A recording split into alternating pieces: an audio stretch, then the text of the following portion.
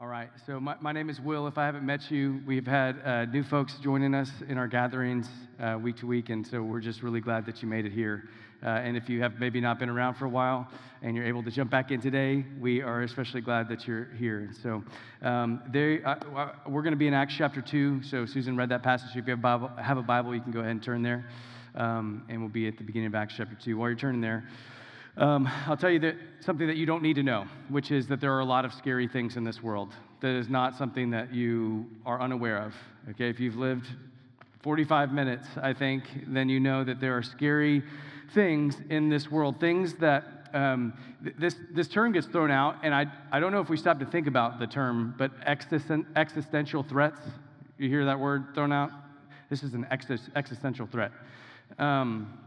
That means it threatens our existence, either individually or as human beings or as a group of human beings. And there was another existential threat thrown my way this week when I watched this documentary called The Social Dilemma. Anybody seen this documentary? So it's a very interesting show, but it basically is talking about how technology is an existential threat to our society. So there's just another one that's thrown into the mix. And literally 20 minutes into watching this documentary, like 20 minutes in, my wife and I pause it and we delete most of our apps. By the end of the show, my wife's Instagram account has been deleted. Like there was a ton of traction in our home with this documentary. I mean, if they were looking for like change to happen, they did it, right? So the thing is that we haven't gone totally like full Ron Swanson off the grid. We do have 2 Alexa dots, okay? So you may have an Alexa or whatever the Google one is called. I guess it's called Google. We own everything Google. So we have 2 Alexa dots. We actually got them both for free. So happenstance, we ended up with these 2 Alexa devices. And we put one of them in my daughter's room. Now, if you're like a full, like, off-the-grid tech person, you, like, just freaked out inside. You're like, you put it in your child's room, they're like, sending coded information into their brains while they're sleeping. And I'm like, if it would be something that makes them sleep, that would be welcomed. So I'm like, that's cool. But yeah, true anti-tech people are like, don't do that. It's something bad. And I am with you in a lot of ways, but she really loves to play. My daughter Lucy loves to play on either of our devices, music. And so that's really what they get used for in our house, is just to play music. And they're not great speakers. They're tiny little speakers, but they get the job done. And right now, specifically, she wants to play the soundtrack from the movie Pocahontas. I don't know if you've listened to the soundtrack from the movie Pocahontas recently. You probably know Colors of the Wind. I would say Colors of the Wind is not even the best song on that soundtrack if you want to get into the nitty-gritty, of that. But thankfully for us, my daughter's exes aren't that clear yet. So Alexa doesn't come through that great, so she doesn't actually have that much command over the device, not nearly as much as she thinks she does. So she says with all the confidence in the world, Alexa, or her version of Alexa, do what I tell you to do. And Alexa never listens, right? She like the little blue light never turns on. But what happens sometimes is that from outside of her room, I can hear, like during her rest time, I can hear her commanding Alexa to do something. So what I will do is, there's a way you can do this. You can just get on and start playing that song through that device. And so she will command it, and then something happens. And so I'll come in afterwards and be like, hey, yeah, I turned it on. And she's like, I don't know what you're talking about. There's no connecting of the dots that somehow I was the one who was doing that, and she won't believe me if I tell her that I did. Because again, for all she knows, she said something and something happened. And here's the deal. It's very fun if it's about playing Pocahontas, right? But this would become a whole different situation if what she was needing to hear or what that was accomplishing was actually something really important for her. If what was being delivered to her was of great importance to her life, not just the Pocahontas soundtrack, then she needs to understand how that is getting to her, how it's actually being delivered. She needs to know how it's getting there. And so our faith, what we're doing here, these gatherings that we have as a group of people, this whole thing that you're a part of, and maybe you're just visiting, so you're not like, hey, I'm not really a part of this yet. Hey, the thing that you're checking out and that you're considering being a part of here, this community, it's not a hobby, right? I keep saying that. I'm going to keep saying that. That it would be a really bad hobby if you're like, man, I'm just kind of looking to fill the clock on Sunday mornings, so maybe I can go show up to this building, which is somehow both freezing cold whenever it shouldn't be and very hot when it should. Like it's a very strange ecosystem we have in here, but I'm going to go and just check it out and use my time that way. Especially if you have kids, you're like, I'm going to corral my kids for like an hour and a half and just see how that goes. Like, it's a bad hobby. There's other things you could be doing with your time. And that's really how our culture will treat faith. It's like an add-on, tack-on hobby for you to engage in. But the truth is that it's not a hobby. It's something actually really critical. And we need to understand what is happening here, how things are being delivered to us, how transformation actually occurs. We need to know what has happened since Jesus ascended. Because something happened between the time that Jesus lived and died and rose again that got you into a room 1,000,000 miles away. Around the earth, thousands of years later, we're gathering here. Why? And here's what I want you to see today is that the work that began all those years ago, it's not over. And the work in you is not finished yet. So we need to understand some things. And the way that John Piper comes at this particular text is there's a quote. He talks about how it's not a mere academic interest in some distant, unrepeatable event. So we're looking at today, this event of Pentecost. And it's not an academic interest that we have in it. He says, I come with the persuasion that we have much to gain for our day of widespread deadness and powerlessness from the Spirit's work at Pentecost. We have something to gain among us today because of what happened at Pentecost. And so where there is a need in you for revival, or there's a need around you for revival, where there is a need in you for power, or there's a need around you for power, then there's something for you in this event of Pentecost that we're looking at today. Okay, so lean into this. It's not a hobby or a game. There's something that we need to see that happened so many years ago, and there's parts of that are happening still today. Okay, so Acts chapter 2, verse 1. It'll be on the screen, and so you can follow along there or on your device. Be careful. There's a lot of hidden things that pull your attention away on your device, okay? You're welcome for that. So Acts chapter 2, verse 1. Jesus has just ascended, so gave some strict commands to the disciples, don't go anywhere until the power that I'm sending is going to come upon you. Stay in Jerusalem. So they did that. They were praying. Here they are. So when the day of Pentecost arrived, they were all together in one place.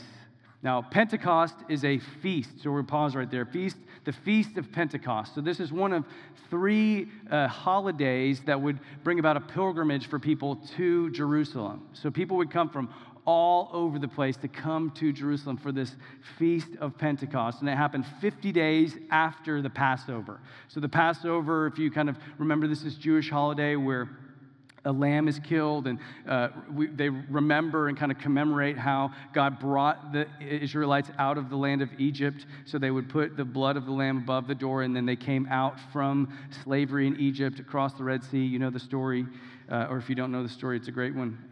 But Pentecost happened 50 days. This is 50 days after that other celebration, okay?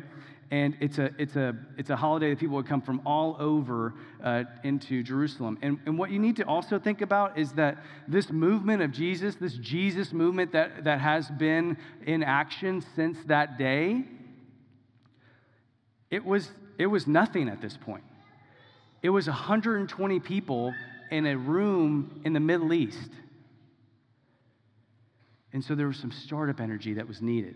And at this point, the natural trajectory, get this in your mind, because I think where we're at today, we're thinking, oh, what would naturally happen from this is that Jesus came back from the dead, and then there would become a world religion based around this.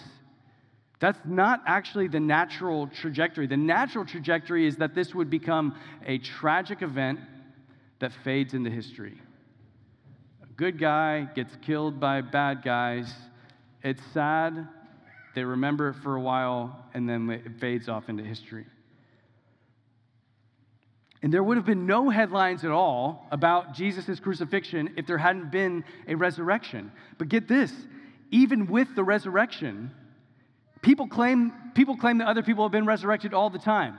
Okay? The claims that there was a resurrected Messiah, Jesus was not the only one people made claims about that of. Do you know that? There are multiple claims about resurrected Messiahs, but this in particular, if you go back to a guy named Gamaliel, like one of the leaders of these of the Pharisees, like the leaders of the Sanhedrin, he said, "Hey, we just need to see what God's going to do here, because if this is of the Lord, then it's not going to be stopped." And that's exactly where this movement is at. It's restricted to like one house in the middle of the Middle East, very far from us. Okay, so what happens next is really important to understand how we got here today. So you got 120 people, probably like the number of people in this room. They're worshiping God together. So maybe they're reading from the Old Testament because the New Testament hadn't been written. Maybe they're asking the apostles about Jesus, what he was like, and some of the things that he had taught. They were praying together, and they were connecting with one another, caring for one another. And then verse 2 says this, "And suddenly there came from heaven a sound like a mighty rushing wind, and it filled the entire house where they were sitting. And divided tongues as of fire appeared to them and rested on each one of them." So look at the couple of words here. First it says suddenly. This was not something that they had planned on. This is not something that it was like a magic trick or something they were conjuring up. They were just doing what they were told by Jesus to do, wait together and see what happened. And then out of nowhere, suddenly, a sound like a mighty rushing wind. Now, that doesn't mean that there was a mighty rush. It doesn't mean that, like, you know, the shutters flew open and you got a Category 5 just blowing through the room. So it doesn't mean that. It says it sounds like that. And so they're in their ears, however it looked and felt, it sounded like there's a mighty rushing wind blowing through the room that they were all in together. Now, you would notice that, right? You would notice if we were sitting here and all of a sudden my voice got drowned out by what sounds like a mighty rushing wind. You got an F5 blowing through here. All of a sudden, you're not going to hear what I'm talking about. And then not just with their ears, but something with their eyes is happening. It says tongues of fire were resting on each one of them. And the way the text reads, this is most likely not just the 12 apostles. This is on the people in the room, the 120, all these different people. And based on what Peter later quotes, I think that this is the picture, is that we're sitting here, all of a sudden, there is a sound that's like deafening, and you're looking at each other, and you're like, on top of your head is a flaming tongue. Do you think that all of a sudden God has their attention? For sure. For sure, they're very acutely aware that something's happening. And this is actually not the first time that the Spirit of God has made himself visible in some way, right? He's manifested himself in different ways throughout the course of the Scriptures. In the Old Testament, you saw him manifest himself as a pillar of fire or a pillar of smoke. And then you could see him manifest himself as a dove at Jesus' baptism. But the thing to realize is that he is not those things. That's not saying that is God. That's saying, hey, here in this moment, the way that I read it, the Holy Spirit stoops to give us visible, audible, touchable demonstrations of his presence and power. That's what you got in this moment. Why did he choose to do that? He wanted to get their attention for something very particular. Does he always do that? No, he doesn't. He does it when he wants to and how he wants to. But in this moment, he chose to stoop and give them in that moment a visible, audible, touchable demonstration of his presence and his power in a particular place. But besides the sights and the sounds, something else happened. And it says this in verse 4. And they were filled with the Holy Spirit and began to speak in other tongues as the Spirit gave them utterance. So Pastor Tim Keller highlights something about this, what's happening in this moment.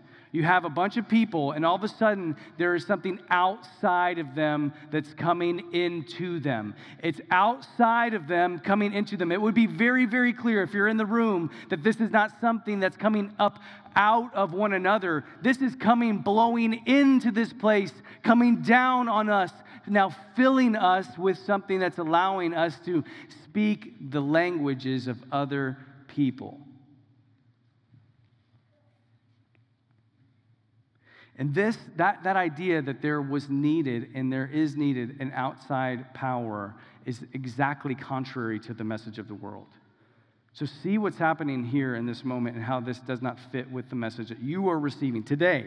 The message that's coming into your life, that in order to see transformation, in order to see good things happen, in order to become who you need to be, the world will tell you that the problem is out there and the power is in here. Right? The power is in here and the problem is out there. It's the world that's messed up, but you can do this. You can muster up the strength. You can do this. But that's exactly opposite of what the Scripture says. The Scripture says the problem is in here. There's something broken in me, and the power is out there. Now, that's not a super esteem-building message, right? All of a sudden, your ability to say, I feel great about me, and I'm awesome, and, I'm the greatest, and I got this, all of a sudden will be really hard to muster up when you realize that there's a problem in me, and there's a power out there that I need. But it was clear to everyone, that something was empowering this behavior that wasn't coming from inside of these people. Something from outside was coming in, and it was bringing a power to do something. And you can see that in verse 13. If you look down at verse 13, the people who begin to mock what's happening here, what they say is, it says, verse 13 says, but others mocking said, they are filled with new wine. They're drunk. So they're like, something's going on here. Something came from outside these people, and it got inside these people, and it's doing something in there. Everybody, whether you are believing that God's at work here, or you're just believing that some really weird, red wine got to their heads and hearts early in the morning, okay? Whether it's one of those, you know that something's coming outside and moving in, and it's changing, it's doing something, it's empowering. And so it's not surprising, actually, when Paul is calling Christians to live a Spirit-filled life. In Ephesians chapter 5, we've talked about this, how Paul, when he's looking for a way to talk about the Spirit-filled life, the life of being controlled by the Holy Spirit, he contrasts that with being drunk, actually. He says, don't get drunk on wine, which leads to debauchery, but be filled with the Holy Spirit. It's about being controlled by something. You're getting controlled. Don't be controlled by wine, be controlled by the Spirit. And that's what's happening for these people, is that they're being controlled by the Spirit. Do you see that? And so in this instance, the Spirit was filling these people and enabling them to speak other languages, okay, which is a crazy thing to have witnessed, okay? But people focus on the tongues part. First, they kind of mix this up with Paul's references to a spiritual gift of speaking in tongues. Later in the New Testament, what's happening very specifically right here is that these people are speaking other languages, not an angelic heavenly language. These people are speaking other known languages that other human beings speak. And that's what people focus on at Pentecost. Don't you know that when people talk about Pentecostal power, or when people talk about Pentecostalism, this whole thread of theology, they're talking about these spiritual gifts, and they highlight and lean into in a really big way speaking in tongues. But Pentecost is not about speaking in tongues. This is not about speaking in tongues. What the Spirit of God is doing in this moment is not primarily doing a miracle to show you that He knows all the languages in the world. Pentecost is about harvest. Remember, 50 days after Passover, the Feast of Harvest? Pentecost is about harvest. So here's how we see that. Verse 5, keep reading. Now there were dwelling in Jerusalem Jews, devout men from every nation under heaven. And at this sound the multitude came together, and they were bewildered because each one was hearing them speak in his own language. See? And they were amazed and astonished, saying, "Are not all these who are speaking Galileans? And how is it that we hear each of us in his own native language? Parthians and Medes and Elamites and residents of Mesopotamia, Judea and Cappadocia, Pontus and Asia, Phrygia and Pamphylia, Egypt and parts of Libya belonging to Cyrene, and visitors from Rome, both Jews and proselytes, Cretans and Arabians. We hear them telling in our own tongues the mighty works of God." Can you imagine what that sounded like?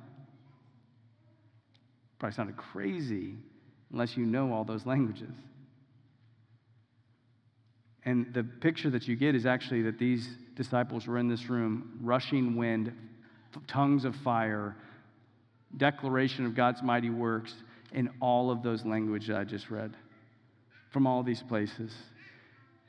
And the most commentators would agree that they actually, from that moment, spill out into the streets, into this city that's swollen with people, right? Tons and tons, more people than live in Jerusalem are here at that moment. So it's crowded, it's packed, streets are filled. And all of a sudden, you've got 120 people yelling out to you how great God is, what God has done, the mighty works of God.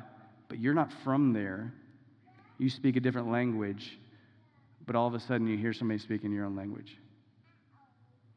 So people start gathering around. That's the picture that we get. And so we see that this is a moment where there's a harvest feast that's happening. People from everywhere came to a place where God would miraculously bring about a better harvest. That's what's happening. There's a harvest feast. God has brought all of these people to celebrate a harvest feast, and in the process, he's going to bring about a better harvest. But just hearing the mighty works is not what's going to bring the harvest. That wasn't what brought salvation to these people. For them, they knew that they were witnessing something miraculous. Have you ever you've been around a moment where you're like, I know I'm witnessing something miraculous here. This is something special. They knew that something abnormal was happening. They knew that God was doing something right then and right there, but what they didn't know is what it meant. They didn't know what was happening. They didn't get it.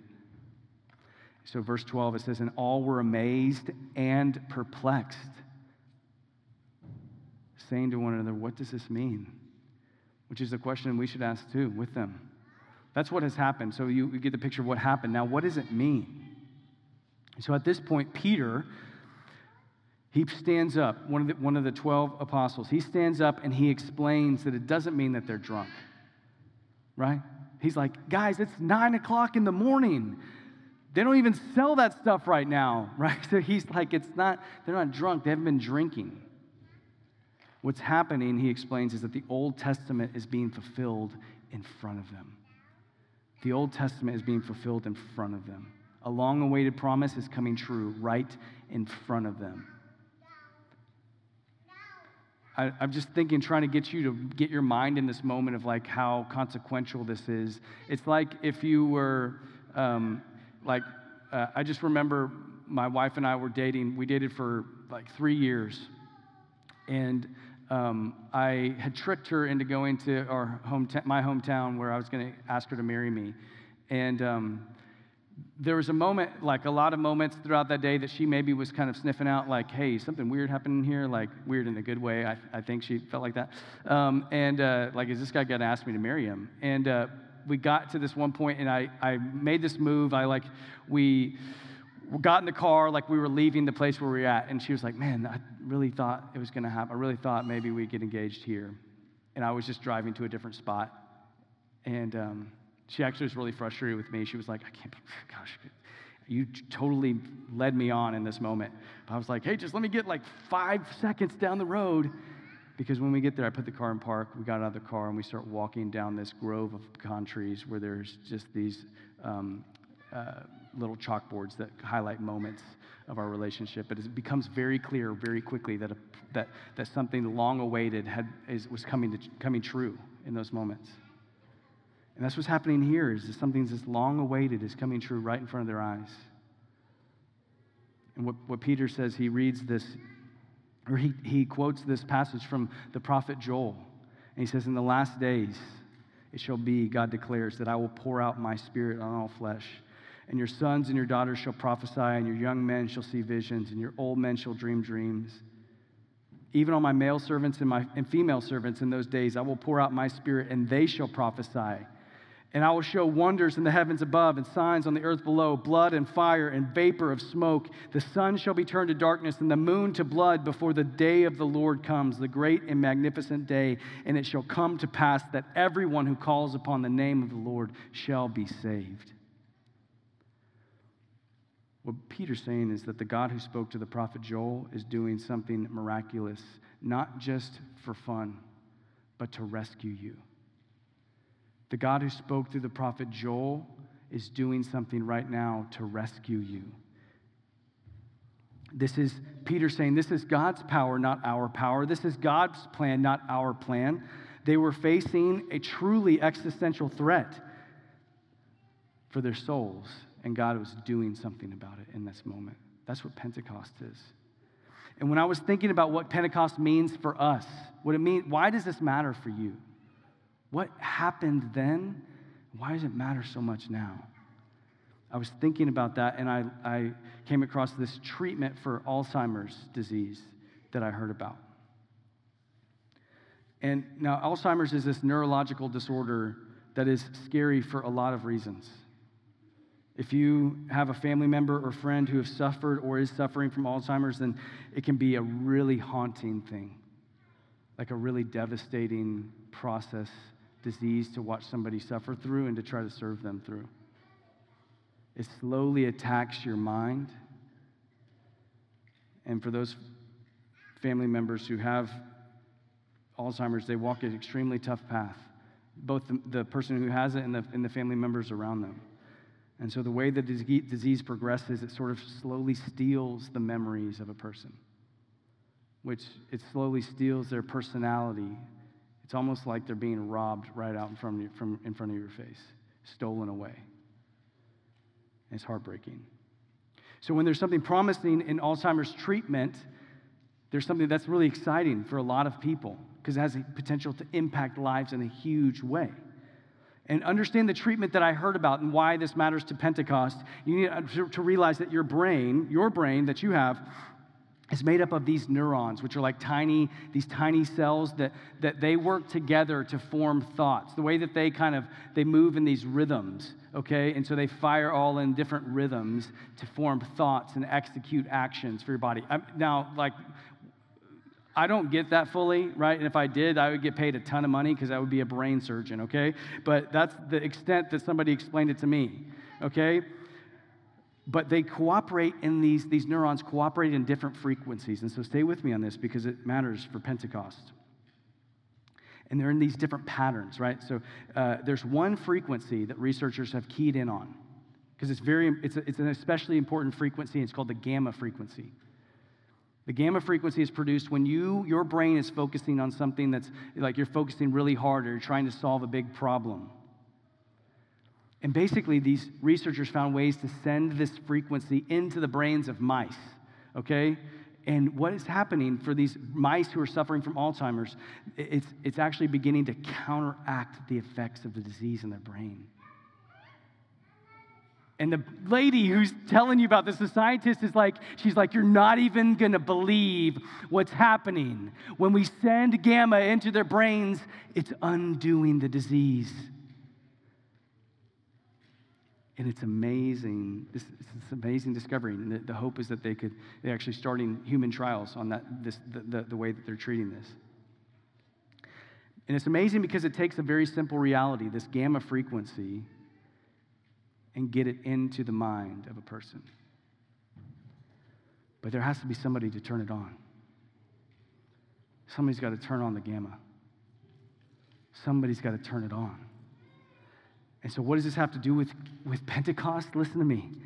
God was bringing the frequency of heaven to earth.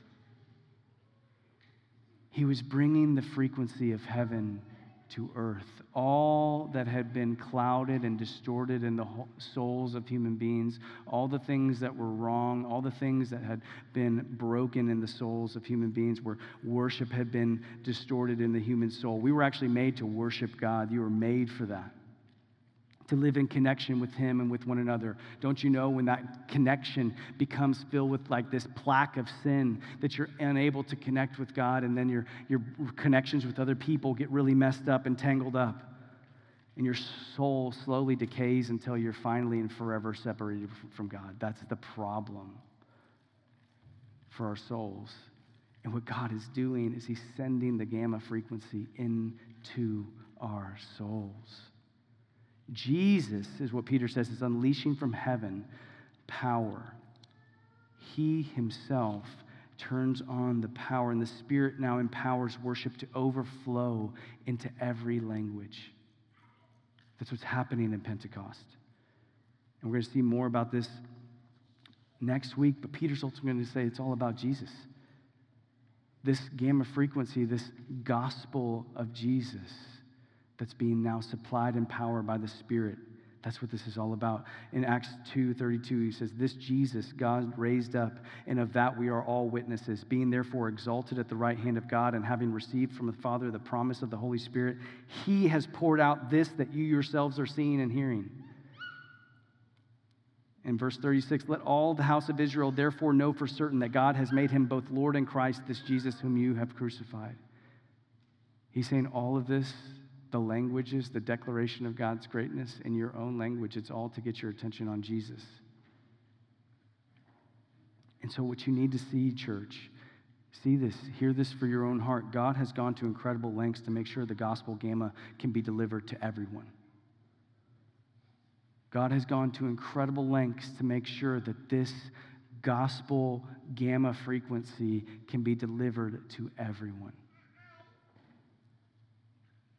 Before, you see the language that Joel uses before the day of the Lord comes, before you stand in judgment, He is calling us to call upon the name of Jesus so that everyone could be saved. Everyone is invited, and He's making sure that everyone is going to get the news. So what does Pentecost mean? Listen to this. God so loved the world. You know this from John 3? Have you heard this?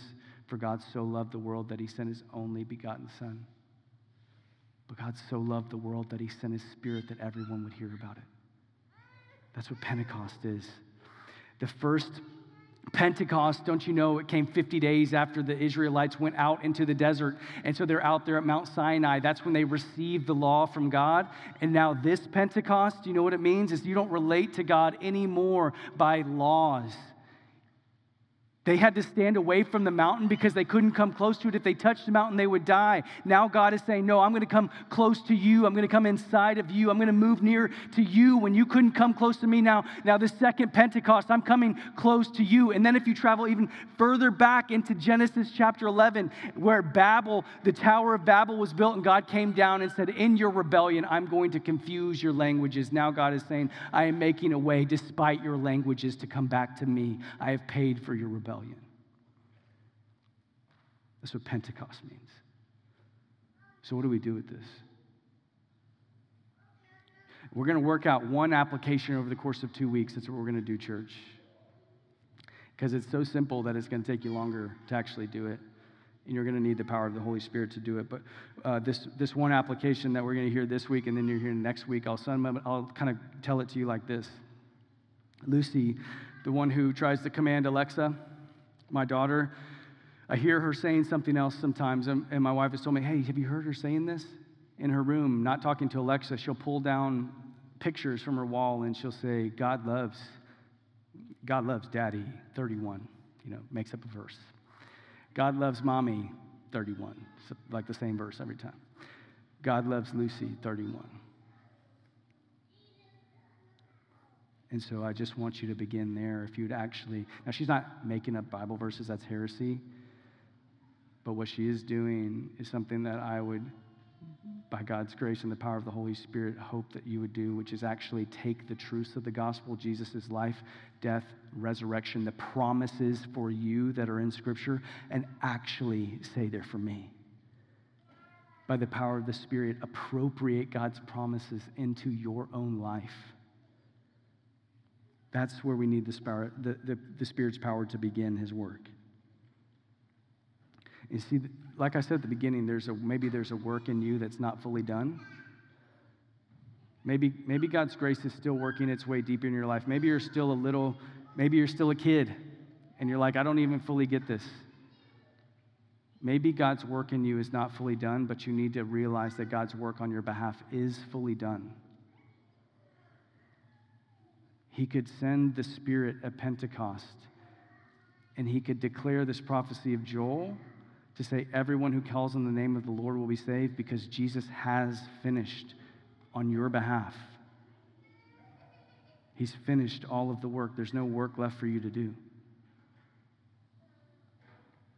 And so the first application from Pentecost is by the power of the Spirit to interact with the truths of the gospel as your own. There's a guy named David Kinnaman. He's the president of Barna Group, which is a Christian research firm. And he says this. He says, it's easy to call oneself a Christian. Listen to me, because he's talking about our culture. He's talking about a lot of young people in our culture, okay? So before you write this off as other people, be careful. Listen what he says. It's easy to call oneself a Christian, but much less common to find deep joy in Jesus. I'm just telling you as a pastor, this is what I see. There's a lot of people who call themselves Christians and they don't have deep joy in Jesus.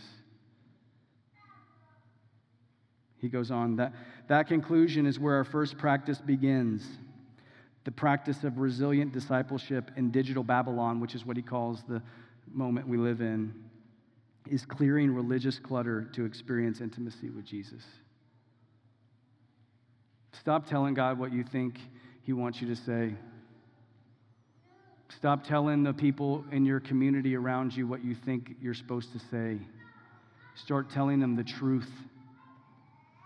And then start taking the truths of the scriptures and believing them for you.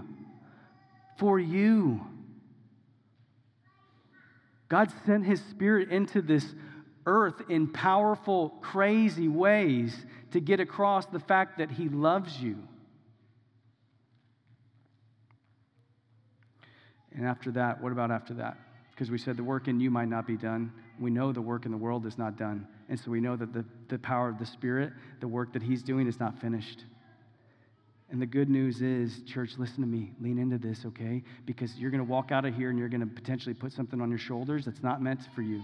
Because you don't have to generate the power to transform other people. You don't have to do that.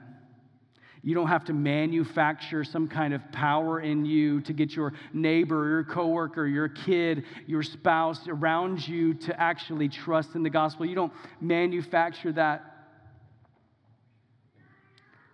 The Spirit will bring the power. Jonathan Edwards has this quote, and we'll wrap up in just a minute. He says, from the fall of man to our day, the work of redemption in its effect has mainly been carried on by remarkable communications of the Spirit of God.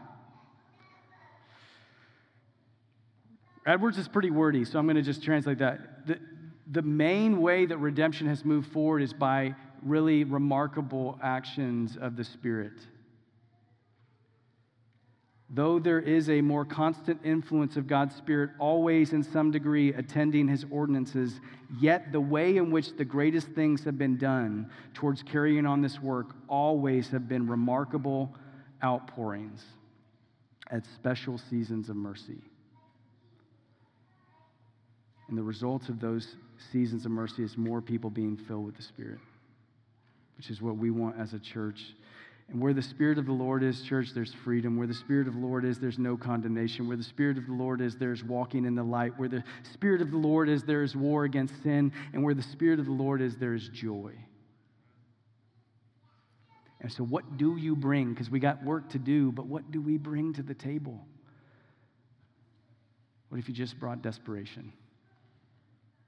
What if you just brought desperation for the Spirit of God to do what only he can do? What if you just brought that? A deep, convinced heart that you belong to God through the gospel of Jesus, and desperation that other people would. What if you brought that? I'm not looking for emotionalism.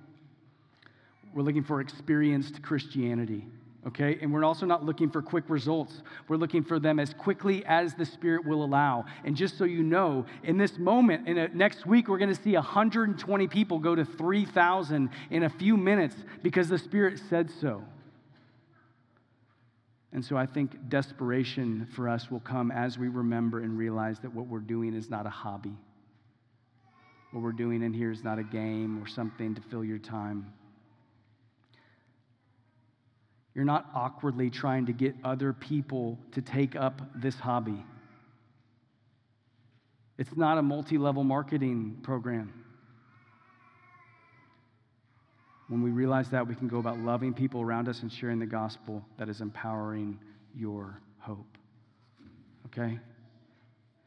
I'll tell you this to close, and Matt, you can come up. Alzheimer's researchers, they're really excited about something with what I told you about this gamma frequency. They're really excited about something in particular, one thing in particular.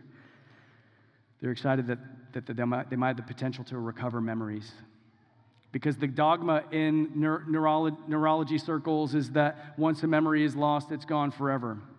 But what they're seeing is that they're able to get some of them back. And what's happening in these bringing back of memories is, if you experience it, would be a lot like resurrecting of a person. And that's a beautiful thing, like is a truly beautiful thing. If you had been watching your loved one slowly disappear in front of your eyes and then you got them back, can you imagine? How much would you give for that? I tell you, if I lost one of my family members, I would give everything I've got to get them back for a day.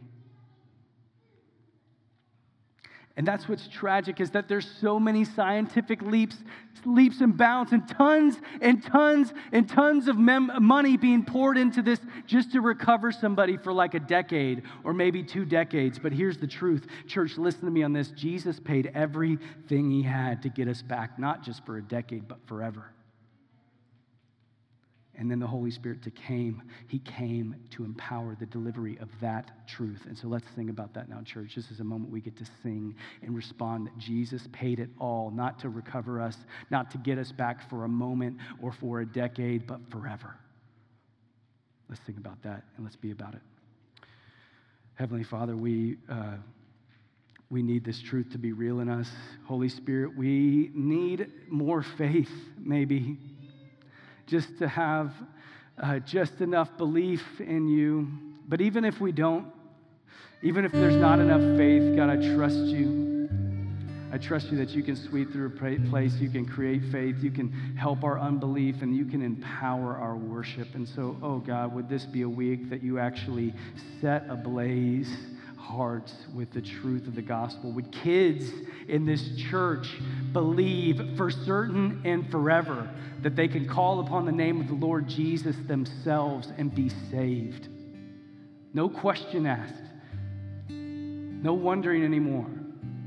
Would adults who are supposed to be followers of Jesus say for certain this week, I'm calling upon the name of the Lord to be saved? God, would you bring your Holy Spirit, pour him out on old people, young people, everybody in between. God, would you help us? Would you move amongst us? We're not trying to pick up a hobby here. We're trying to follow a risen King. And so would you lead us on from here? Holy Spirit, would you do a work in our hearts even today? In your name we pray, Jesus.